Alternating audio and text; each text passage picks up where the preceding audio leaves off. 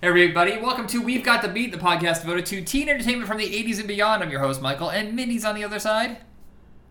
Wow, that was so fast. It was, but if you noticed, I tripped over the very first word, so it wasn't perfect. I didn't say anything about being perfect. Alright, this episode we're discussing two films from director Tommy O'Haver. I know, nobody really knows who that is, but for a brief moment, he was kind of a hot thing because he came off a movie called Billy's Big Hollywood Screen Kiss and ended up doing Get Over It and Enchanted for Miramax, and we are here to discuss both of those. Whee! Alright, so Get Over It is another one of those modern adaptations of a classic story from Shakespeare, or there was a lot of those around that time, but a lot of them were Shakespeare based. What we did 10 Things I Hate About You. She's All That is who did Pygmalion? That's what it's from, right? That's not Shakespeare, but yeah, I can't remember. But we also did She's the Man. Which one's that one? Where'd you go? Oh, okay. She's the Man is the one with Viola, and what is the name of that Shakespeare show? I forget at the moment. Sorry. Okay. Then there was Othello, which I don't think we'll ever discuss. And then there's Cruel Intentions. So it's a lot of this like taking classic public domain stories and updating them for a teen audience. I'm trying to figure out what the first one was that really was Clueless based on anything. Yeah, but it's based on Emma. Okay. So that might have got the ball rolling, but it seems like it happened when She's All That really made a ton of money, and right after that was 10 Things I Hate About You. So we're kind of at the tail end of that. It was like a 3-year run of these remakes, and I'm going to be honest and tell you right now there's only 2 elements of Get Over It that really work for me. Like, keep it from being like, what is it, that whatever it takes. It feels almost that level of generic, but Martin Short is giving a fucking wacky-ass performance, which you can always rely on him for, and the musical dance fairy stuff. You know, the otherworldly kind of stuff, which Tommy O'Haver really has an eye for, and it would go to another level in Enchanted, which is, I think, his best film. Yeah, so this one, the play that they're doing within the story is based on As You Like It, but I think the movie is mimicking the play within the movie. So, and then I think the one that was from She's the Man is 12th Night. Okay, I was wondering. I don't know my Shakespeare very well, but that sounded right. So I've seen this is based on Midsummer's Night Dream. What'd you say before that though? You said some other play. Oh, I don't know why I said As You Like It. No, you're right. It's Midsummer Night Dream. I didn't know what As You Like It is. I've seen the play at Huntington College, and I've seen the movie they made. I want to say it was like 98 with Kevin Kline. I think Michelle Pfeiffer is in it. Maybe Paul Rudd. Yeah.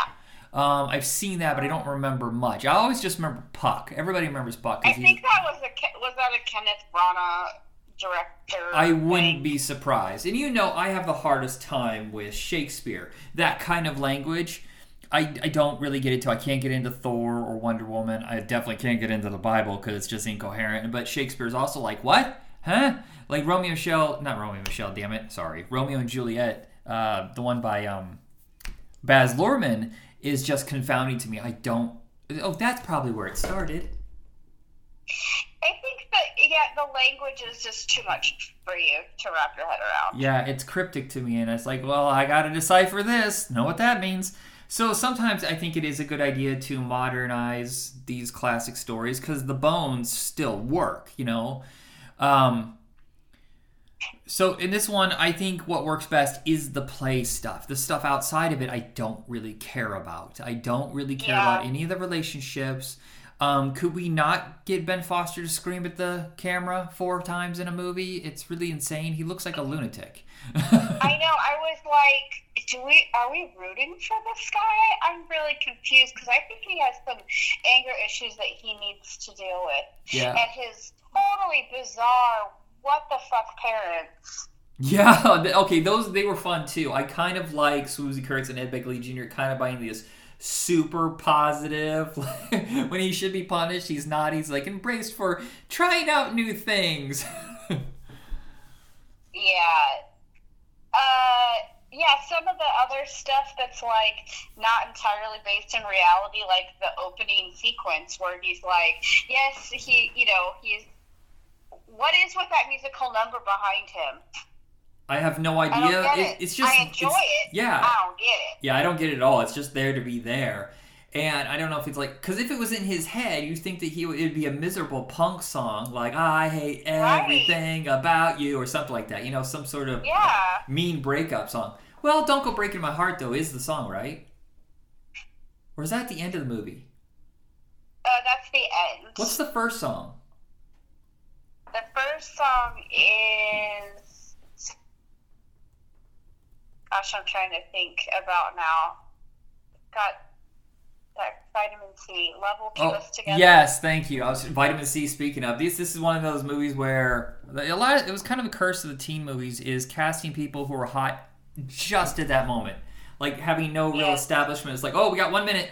Vitamin C, I think she had just come off of Dracula 2000. And well, I mean, she had that really popular song. That graduation song, right. She was a punk singer, if I remember correctly. She was in a band called Eve's Plum. It was punk? I think they were. But they were alternative, I know that. And then she went off on her own, like doing kind of teen pop. And she was older than the rest of them, so that always made her stick out a little bit. And then there's Cisco, who is known for the Thong Song. He was in some other group too, I can't remember. But I think he's probably the weakest of all of the people in this movie because he's just not an actor. Right, no, for sure.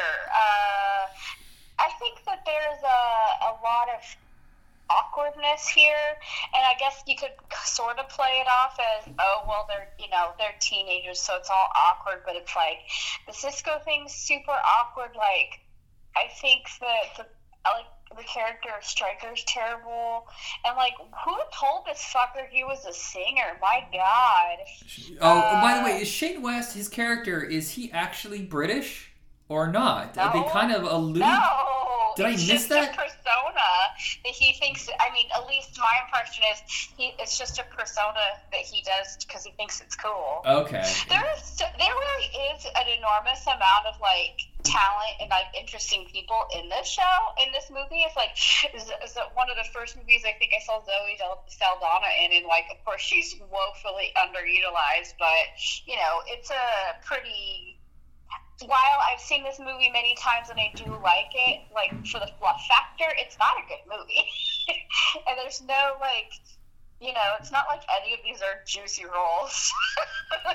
Hey, I'm looking at this. Well, I think hold on. I think Martin Short was given something and he said, I'll do it if I can just improv. Like he brings in the little teeth and trying to act all hip and stuff like that, and the weird damn it, I want to start the episode with hand down, little Steve. Oh God, I was gonna say but little Steve is the best. I love little Steve, but his improvs just seem like they're just like off the cuff, like they were never part of the script. That's the only way they got him to agree to be in this. Keep icing your front bum. I love it when there's like, I know who we can cast in this, and he goes, I know I'm a little too old for the role, but no, not you. It's like, oh, all right. I know, it's all so awkward, and I do think that he kind of makes the movie more fun. This says that Cisco actually filmed this movie before the Thong Song came out. Huh. I wonder if this is one that's... He probably filmed it, then the song came out, and then the movie got released. Okay, because I was wondering, because also Kirsten Dunst had already done Bring It On or whatever, and I feel like that she probably wouldn't have done this if that... Because if you look how films like this are usually done... Oh yeah, it says right there, shooting from June to August. So it was done filming before Bring It On ever came out. It just seems like it's a little beneath her. But if she did it before that, or before it was released or whatever, her star hadn't risen yet. Yeah. Of course, she was coming off two flops. But yeah, she did a lot of stuff. She, obviously she's been acting since she was a kid. Like, obviously we know that. But Yeah, she did some stuff in her teen years trying to figure out her place, And Ben Foster, Yeah. I think this is right after he did Liberty Heights, and he hadn't really Oh, okay. he hadn't become the character actor yet. That would come further down the road. I think that was more like around the time of The Punisher, is when he realized he wasn't a lead. And so Liberty Heights was from Miramax. And I remember, we talked about this before, it seems like they always had like this little cachet of actors that they would constantly use. Like, you do this movie for us, we'll have another one or two lined up for you. And a young actor, they want to have some variety for one, but two, like, oh, well, I need to make sure I'm still working. I can't just Yeah. So you just take what's offered to you. Even if it's While I truly think that Ben Foster is a really, really good actor, he is not like an appropriate romantic lead. No, it never seemed like it fit. He's so much better at the tortured, I mean, God, where did he Hell or High Water was just, brilliant. Yeah. A brilliant casting choice for him. Like, that stuff's way better for him. Well, in Big Trouble, he's not the lead, obviously, but he's one of the main characters, and it works towards his kind of sinnical snark. Yes.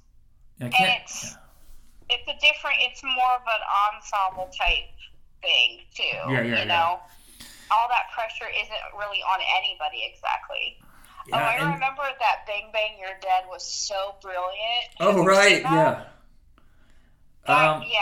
He really just does the darker stuff really well.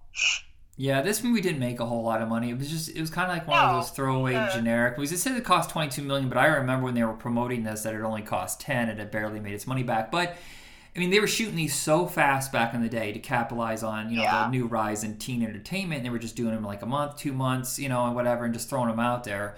And some work, some don't. Is this what Colin Hanks quit Roswell for? No, he quit it for Orange County. Oh, this came out after Orange County? No, so his first role, where he had real dialogue with Whatever It Takes, speaking of, with Shane West. Right. So he only has a little bit of dialogue there, and then he has a beefier role here, and by this point he has already been in the first season of Roswell.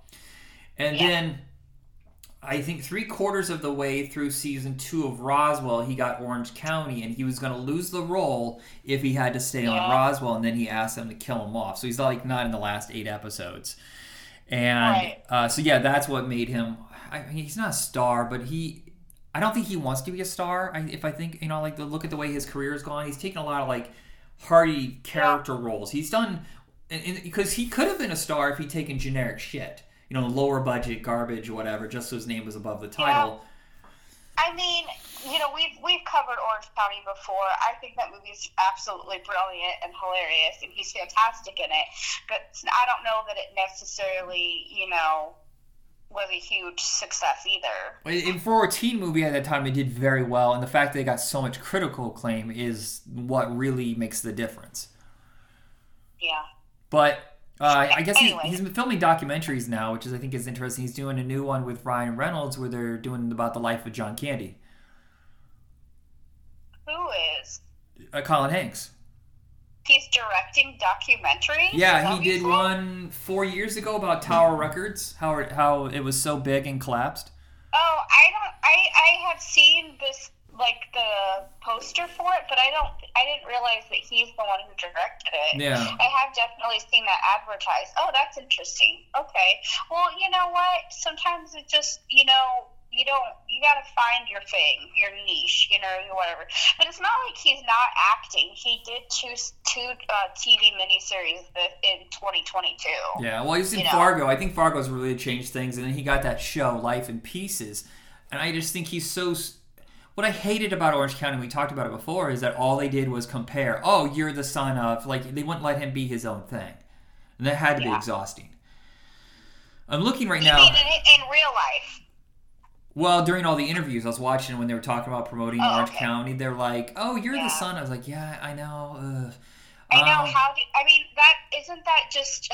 I mean, for anybody who happens to want to follow the same path as their parent or sibling or family member, what pressure that is to not be able to be your own person. Yeah. I'm looking at Little Stevie. He only has a small part in this, but he plays basically like the Puck character. But Dove, Yes, I'm going to say it wrong. Dove Tiffenbach. Not doing a whole lot of movies right now, but he has been doing TV. He was a regular or semi-regular on Umbrella Academy, and he just came off of doing an episode of Titans. So I'm glad to see he's still working. Well, I wonder what was the other. He did another movie around the same time that I was like, oh, him, you know? Well, I remember. He was a little kid. I guess that just happens a lot, huh? He was a little kid in Tommy Boy. He's the one who's harassing him when he's on the boat, and then what's her face yells at him.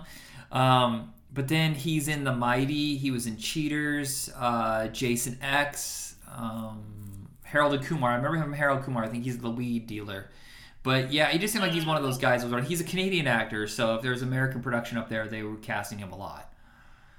Yeah, I mean, he's been in a lot of stuff that I've seen, so I don't know what exactly it is, but I was like, oh yeah, that one. But yeah, Canadian stuff is really interesting, isn't it? I think so. I've always been fascinated by it because, in 7th grade I did a report on Saskatchewan, and then I just became fascinated. Strange thing though is I still have never. I remember that. I've never really been to Canada. Just in Niagara Falls. That's it. All right, so I think that's it about what I want to say all I want to say about Get Over It. There's some elements that really work. I want to say some other things. Okay, go ahead. Writer of this R.V. Fleming Jr., what else did he write? Anything worth noting? Oh, She's All That. Did he also write She's All That? Oh, I think we discussed that during that movie when we did that episode. She's All That. Yep. A bunch of TV. I was just curious because that's not a name you forget easily. Also, I was going to say the music. Okay, so obviously the music is pretty cheesy. Oh yeah, the boy band shit. The boy band shit, the stuff that that Martin Short's character supposedly wrote was really not great. But the one song that that her character writes and performs is actually really good. And I'm going to tell you that it's been stuck in my head for a week. Really? Do we know who wrote this? Yeah, that's what I was going back to look. It was somebody, it's Mark, what's his name? Shaman or something. Oh, okay. Who, do you know what I'm talking about? Yep. I think that he wrote some of the stuff with who am I thinking? The South Park guy? Right, yeah. He broke through, I think, big time with Bigger, Longer, and Uncut. Okay, yes, Mark Shaman. That's the right connection, right? I just know his name and that he's written a lot of. He's worked on a lot of things, musicals and stuff. 75 composer credits and films. I forgot the song from those Down fucking. with Love. That's probably it. Down with Love. South Park, yeah. He composes a lot of legitimate stuff. Patch Adams, Simon Birch, In and Out, George of the Jungle. He's really legitimately worked on a lot of films, and not just lyrically. It looks like. So anyway, I was just curious. Oh, Mary Poppins Returns, Hairspray. Anyway, I was just interested in that because I thought. It was actually, that one song is actually really catchy, but I will also say that this is another one of those movies where I had the soundtrack. I thought you did. And I think I'm pretty sure I still have it. So the songs that were written, but also the soundtrack itself is very, very enjoyable. Badly John Boy, man, he was really on several movie soundtracks for a blip in time. Anyway, I didn't realize we're wrong. It wasn't "Don't Go Breaking My Heart." I was so sure that was in the movie. It's "September" is the last song in the movie. Oh, yeah, that's right. I do also think that I can credit this movie that we watched. In what year did we watch? What year did this movie come out? 2001. 2001. I think that this is the movie that really introduced me, yes, very late in the game, clearly, to Elvis Costello. Okay, yeah. And made me kind of curious and investigate. So I'm not a diehard Elvis Costello fan, but I have albums, and I think that this is the reason why. So right. Well, there's a period introducing me to Elvis Costello. Yeah, I go through his music every once in a while, and there's a period where it was really strong up until about 82, 83, and then it fades out, and he comes back really big in 89. Yeah. And with Spike, and then it kind of fades again. So it's just Well, that's with most artists. He's been around forever. That's gonna happen, you know. I forgot. "Don't Go Breaking My Heart" is the last song in our next movie, Enchanted. Yes. That's the. That's understandable why you would get those confused, because they're similar in certain ways with their random, unexpected musical numbers. Yeah. Okay, now we can move on. Okay, so Enchanted. You would not know this, but this is the movie I've seen the most in the theaters. I've seen it 7 times. 7? 7 times, but it's only because I worked at a movie theater, whatever. And so I'm not counting the times that I missed most of it. Like the first couple times I would just walk up and I was like, oh, this is an interesting sequence, but then walk back downstairs, whatever, because it was at that. Remember the theater I worked at? There was one across the street that was much smaller. I know that I saw this movie in that theater. Man, that was a good time that I got to see all the movies I wanted to see because you worked there. Thank you. And God, my list. If you look at my list of movies that I've seen in the theaters, I think the most I've ever seen is when I was working at the theater, because really, so you're working by yourself over at that theater. And so someone would come over, they would start the movie up or whatever, one of the managers, and then you would just stay there basically by yourself, especially if it's slow. And now there's only, 10, 15 people? Because there's always, second run for the most part. Or as a second screening, we had Spider-Man over in the big theater, we had Overflow in the second theater. And for the most part, you were by yourself, and, you're done. You're just done giving people stuff within, 10 minutes, and that's the trailers. So afterwards, I would just get bored, and I would wander upstairs, and I would watch the movie, and I could hear, because of the way the staircase was curved, that whenever someone opened the doors to come out, I could hear them, and I would just run downstairs and check. Usually it was just going to the bathroom, whatever, but I would watch, 90% of the movie. So I watched this I watched this movie over and over and over again because it's just so damn likable. I mean, I, had a crush on Anne Hathaway at the time because she was so delightful. And I still think the movie holds up very well now. And you can see this is one of those very early movies where the world around it was all CGI. They're on a stage, but it doesn't look that bad. Because some of the stuff I think Star Wars started that with Attack of the Clones. And it just seemed like it was a lot cheaper. Now every movie does it. All these Marvel movies, even the costumes are fake. But there was Sky Captain in this, and Sin City. Oh, God. Where all I remember seeing Sky Captain in that theater, too. Yeah, and everybody hates that movie for some reason. I fucking love Sky Captain. I know you do. So, this is not based on an old story. This is an adaptation of a novel, from 7 years earlier. Have you ever read it? Of course I have. It's based on Enchanted, but Enchanted, that's the name of the book, too. But it's really based on Cinderella. Yeah, it does. Yeah, it is basically the same kind of caveat, except for the curse that she has on her. Well, there are some twists. It's ultimately it's very similar, but technically in the Cinderella story, she didn't have the curse. It was just sort of like a place in society kind of thing, as opposed to a literal curse. So it all kind of still is the same, but when the addition of the fairies and things like that definitely adds a lot of interest. The fairies and the issues between different factions. like, Yeah. There's a lot of political commentary throughout this. Yes. And I don't recall. I haven't read the book in a really, really, really long time. I don't really remember like as much political commentary. No, and also they definitely aged up like the Ella in this because it's a children's book. Okay. She was probably really like 12 maybe, but in the book. But I mean, it gets the right feeling, you know, but. Obviously, they changed some stuff, but I think this is definitely the first time I ever saw Hugh Dancy. Yeah, I don't know if he did anything in America before this. I saw him recently, and I was kind of thrown off. I was like, oh, because I guess he was on Hannibal, I guess, for years. Yeah, he was.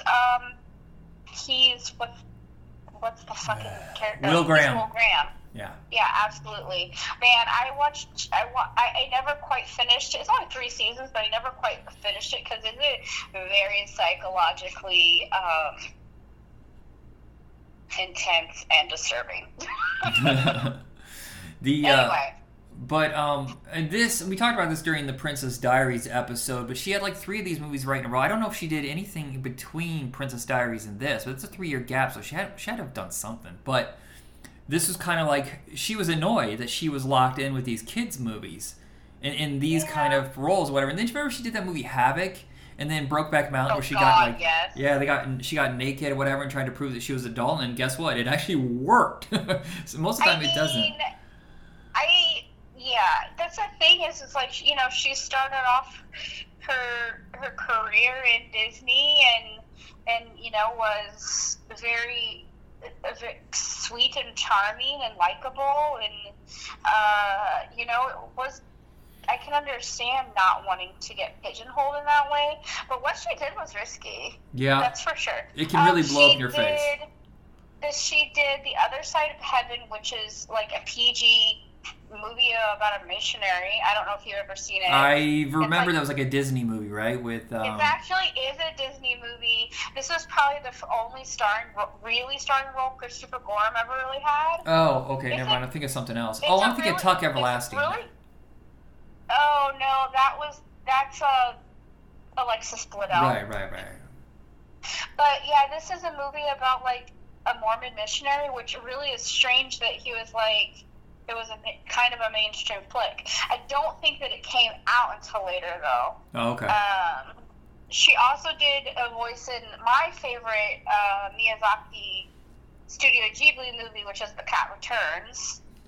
Nicholas Nickleby, I know. Oh, we had Nicholas Nickleby. That didn't get a lot of attention, but I think that was between the two. Yeah, but that's also kind of in the same vein, the fantasy, you know, whatever love story. So I can see why she wanted to do what she did. Based on books. Everything she was doing was like based on books and, you know, very PGG kind of stuff. Well, it's like the curse that Orlando Bloom has, that he was never able to shake.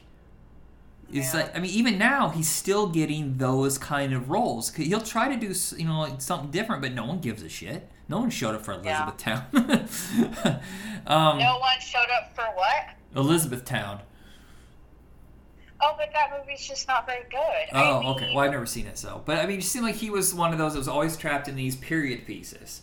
And, and I mean, honestly, you should watch it sometime just to know that it's just a really, like, it's from Cameron Crowe, it's pretty weak. Cameron Crowe hasn't made a good movie since Almost Famous.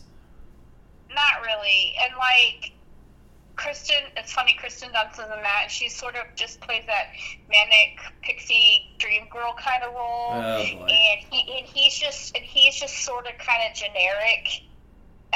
It just doesn't add up, and like it's just like he's phoning it in kind of thing. Mm-hmm. Like I think Cameron Crowe, just like the movies that he's writing and directing, are just phoning it in. Like, what bullshit was Aloha? That was just a fucking, like, who fucking thought that was a good idea to make? Anyway, I'm digressing massively. Yeah, I'm just looking, like, she really does start to make some big changes in her movie roles, but she still mixes in stuff. Like, yeah, she does Havoc, and Brokeback Mountain, and then Hoodwink, you know. Yeah. Well, Hoodwink is animated. Hoodwink could be different because remember that takes forever to do. She could have voiced that at the same time that she was doing this. It's the same company. Oh yeah, it could have taken years to come out. That's true. And then I guess they did not want her for Devil Wears Prada. They wanted Rachel McAdams, and she kept saying no. And then I guess somehow they showed some footage from Brokeback Mountain to like Meryl Streep, and Meryl Streep was like, "No, I want her." Oh, I don't know. Good for her. Yeah, but then she keeps mixing it up, like period pieces, comedy with Get Smart, which I think was a really good choice for her. Yeah. Some dark, serious stuff about, anyway. I remember specifically, like, thinking 2004 was an interesting year for Cary Elwes because he kind of faded away for a while. Yeah. But then he had this as the villain in a decent budget movie, but then Saw. And that was the big one for him, but it really didn't do anything after that. He just goes back to doing, low budget, barely released direct-to-video movies. I think he's a really good, interesting... We talked about Dracula on another podcast with a friend of mine, and we're still confused. If you look at the cast, Johnny Depp had dropped out, and he cast Keanu, and I'm like, but you have Cary Elwes right there. You just move him. You move everybody up, a notch. You make, Richard E. Grant into the Cary Elwes role. You move, whatever. You just... Keanu clearly was not ready, was not fit. Yeah. It was not right for the role. I love Keanu, but I think everybody knows that he was given like 3 weeks to practice or whatever to get ready for the movie, and it just that's not fair. And people blame him, and I blame the fact that the director just didn't make the right choice. Yeah, I agree. That's interesting because he really has done a lot of voice work, and curiously, he's done a bunch of Studio Ghibli movies as well. Yeah, someday I will watch one. Including being like the main character with her in The Cat Returns. Oh, interesting. Well, I wonder if it was released by Miramax. That's what I'm curious about. Maybe. Because he's now, I've seen 3 movies now that he had done Studio Ghibli movies he did voice work for. Yeah, I remember. Miramax had a big distribution deal for years with, what was the company? Ghibli? Studio Ghibli? Studio Ghibli, yeah. That sounds like food. Can I get some Ghibli? I know. Yeah, he did a lot of voice work there and a lot of low-budget-ish movies And so this movie wasn't very expensive if you consider how many special effects in this, and the fact that some of it still worked. The snake looks good, and I think they learned some tricks, of course, from Lord of the Rings, which came out 3 years earlier. So the giant, the depth perception kind of thing or whatever. But also, it was shot in Ireland, and if you hire actors from the UK, you get tax credits. So you're gonna most of this cast is with UK actors anyway, which is appropriate. I don't like seeing a lot of these movies where you're like, these guys are all from Des Moines. What the fuck, yeah. I get that. And they were smart. It looks like a lot of them they just shot for a day or two, whatever, to and made it really quick. Like Steve Coogan's just doing a voice, which I didn't know until this moment that he was the voice of the snake. I know. Eric Idle. I kept going like I was like, "Where's Steve Coogan?" I'm so confused. Eric Idle. Remember when Jimmy Mystery was like a thing for a sec? What was it? Jimmy Mystery. Oh yeah, because he was in some movie called like The Guru, I think. Yeah, he was like a thing for a sec. I don't know. But that movie didn't do very well, and people just kind of threw him away. It was The Guru at the time was kind of like that movie Happy Texas. Do you remember where they paid a big chunk of money and they thought it was going to be a hit and it didn't make shit? But it's so cute. I love it. We have Minnie Driver, and Vivica Fox is like the meanest fairy, or I whatever. know, she's the worst. She's like, you don't like my gift? Everybody loves my gifts. Listen to the words that are coming. Oh, she's gone. Ah, shit. Yeah. I love the fact that there is real dramatic weight in this because it's all about controlling her, taking away her freedom, and making her a killer against her choice or whatever. And that's actually, I got a little stressed. Yeah, there was definitely a more at risk here. It wasn't just fun and games. And she fought very hard to try to earn her freedom, Yeah. And in turn, I guess, she tried to help fight for the freedom of others as well. It's so weird that this... Sorry. No, I was just going to say, I just think it's really interesting that it's like, it appears to be just like a light, fun, family/rom-com, but really it does have quite a lot of depth. I'm really surprised this wasn't sold to Disney. I mean, Disney owned Miramax at the time, and this is clearly something that they should have released, and I think they would have done a better job promoting it. And it's confounding that Miramax decided, and they're not known for family films at all, and this was something that they're trying to do, I guess, and they just fumbled it. If I was Disney, I would have been like, look, we're going to take this, because they released a soundtrack, and technically, I guess she's a Disney princess. They should have just taken that over, but I think Paramount now owns it, which is the biggest fuck up. Because you could have had, they could have done like an Ella Enchanted cartoon or direct-to-video movies or whatever. It's just... Sure, absolutely. Yeah, you're right. I think that really would have fit nicely with their catalog. Yeah, I mean, at Disneyland, you get Ella Enchanted figures. It's just... But, okay, Joanna Lumley, Lucy Punch, I don't know the other girl. They are so much fun. Is like the shittiest. I've never seen the other gal before, but God, I think this is my first introduction to Lucy Punch. But she really is a pretty solid person in the comedy realm. You know? I know her from Someone Mary Berry or something like that. Do you remember that? Yeah, but I think the other thing that we knew her from more maybe was The Class. Oh, shit, you're right. Okay, that. I was also thinking of that Dinner for Schmucks. She's the crazy girl. Dinner for Schmucks. Yeah. Yeah, she's kind of the crazy girl in a lot of stuff. And apparently she's in Confess Fletch, which I'm still looking for on video, but I haven't seen it come out yet. Well, that's one of the big screw-ups. The whole COVID thing for movie releases has been a disaster because so many of these movies are desperate to make their money back. So there's two choices. It's either you keep it on the streaming service, and if you want to rent it, that's all you can do, or buy it flat out, but it's like $24.99 because they lost so much money, or they're so desperately broke, like Warner Brothers, and they're like, well, it's been out for a year, let's sell it for $5. Like Zack Snyder's Justice League should not already be $5 digitally. It's so bizarre. But they're insanely broke. But Paramount, I'm pretty sure Paramount's the one that released Fletch. They had a weird thing where it was supposed to be in theaters, but COVID hit, and they sold it to Showtime. But then Showtime sold it to someone else. Showtime owned it, but they let it be on Paramount Plus. It's like in 4 different places. Mess. I don't know. Yeah, and I don't know when it's ever going to have a physical copy. There's so many movies out there, I can't believe there's no physical copies, especially if you're in financial trouble.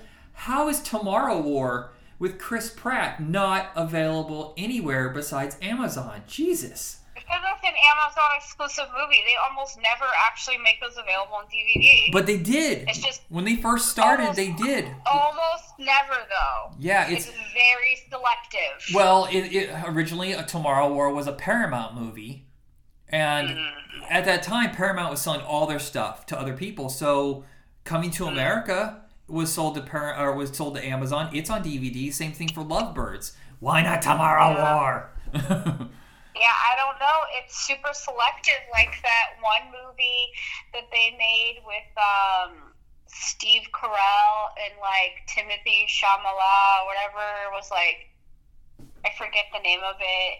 People just kept calling us constantly, like asking us, can't we get this DVD? And like, no, it's only available streaming on Amazon. I must have gave that same answer 30 times. Yeah, it concerns me greatly because Beverly Hills Cop 4 is going to be on Amazon soon, and you're not going to be able to have that part of your collection? Ugh.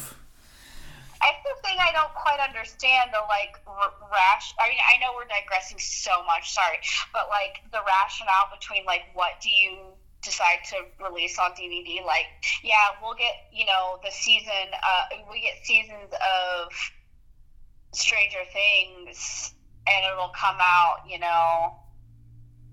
season 4 will come out right before season 5 is released. So I thought you can get it a year after it's been on TV. Yeah, I thought only the first 2 seasons were available, so I'm confused.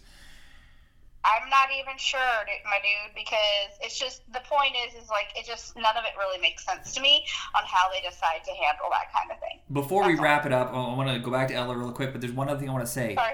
Arrested Development is being pulled from Netflix. Only the first 3 seasons are physical. The 4th one's available digitally, but the 5th season is nowhere. So when it disappears from Netflix, where the fuck is it going?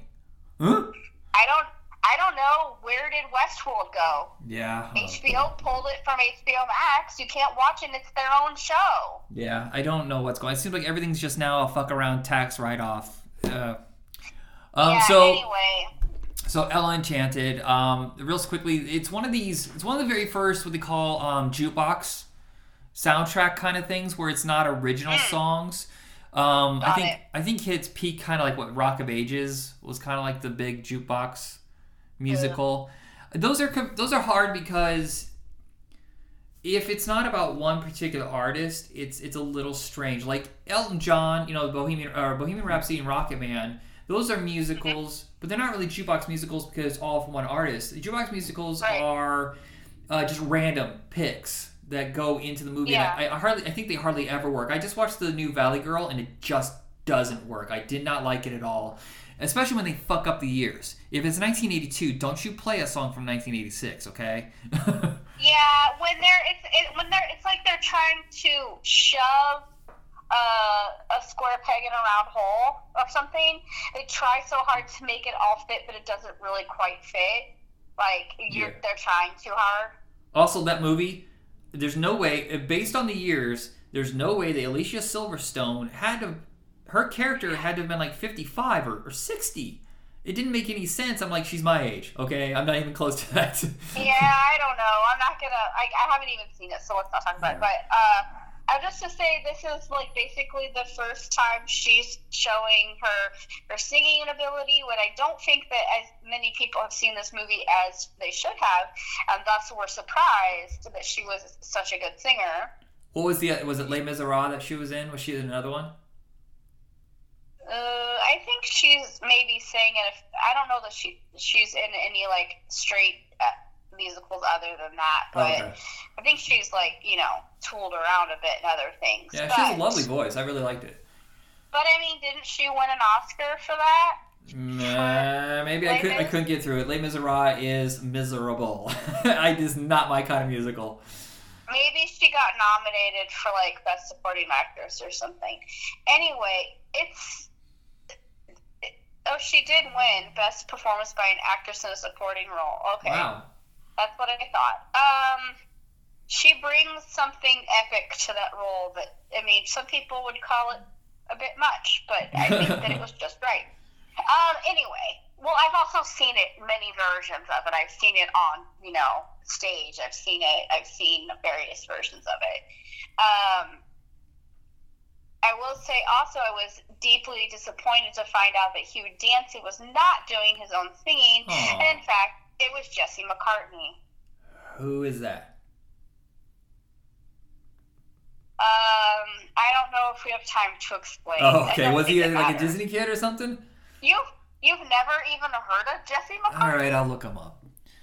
But I want to bring up real quick. He had a few random hits, I think he did a remake of Candy Girl. Candy Girl. I don't know who this kid is. I'm looking at him right now. I have no idea. Whatever, but he was matter. It looks like he was a Nick kid. Somebody to Love. This is not the first time I've seen it sung in a movie. And this is never going to come up again. But there is a very obscure straight-to-video movie with Emilio Estevez and Steven Weber called Late Last Night, where all of a sudden in the middle of it, for no fucking reason whatsoever, I don't even remember if he did drugs or anything like that, but all of a sudden Steven Weber just starts singing with a chorus inside the bar of this song, and I thought that was so amazing. I mean, I'm a big fan of just randomly singing, but most of the time I need it to make sense. Yeah. But whatever. All right. Well, I think whatever. That's all I really had to say about that. Anything you want to say before we go? Okie dokie. So check us out on all the podcast hosts and whatever. Comment, like, send me up sandwiches or something. Say hi to Mindy if you ever see her. Like throw a pie at her face. Go, I love your show. Hope you like the pie.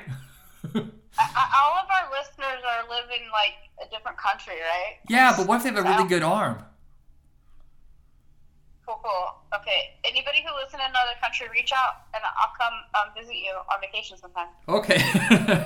All right, that is it for us, everybody. I need some adventure in my life. Okay, bye. That got weird. Sorry. All right, bye.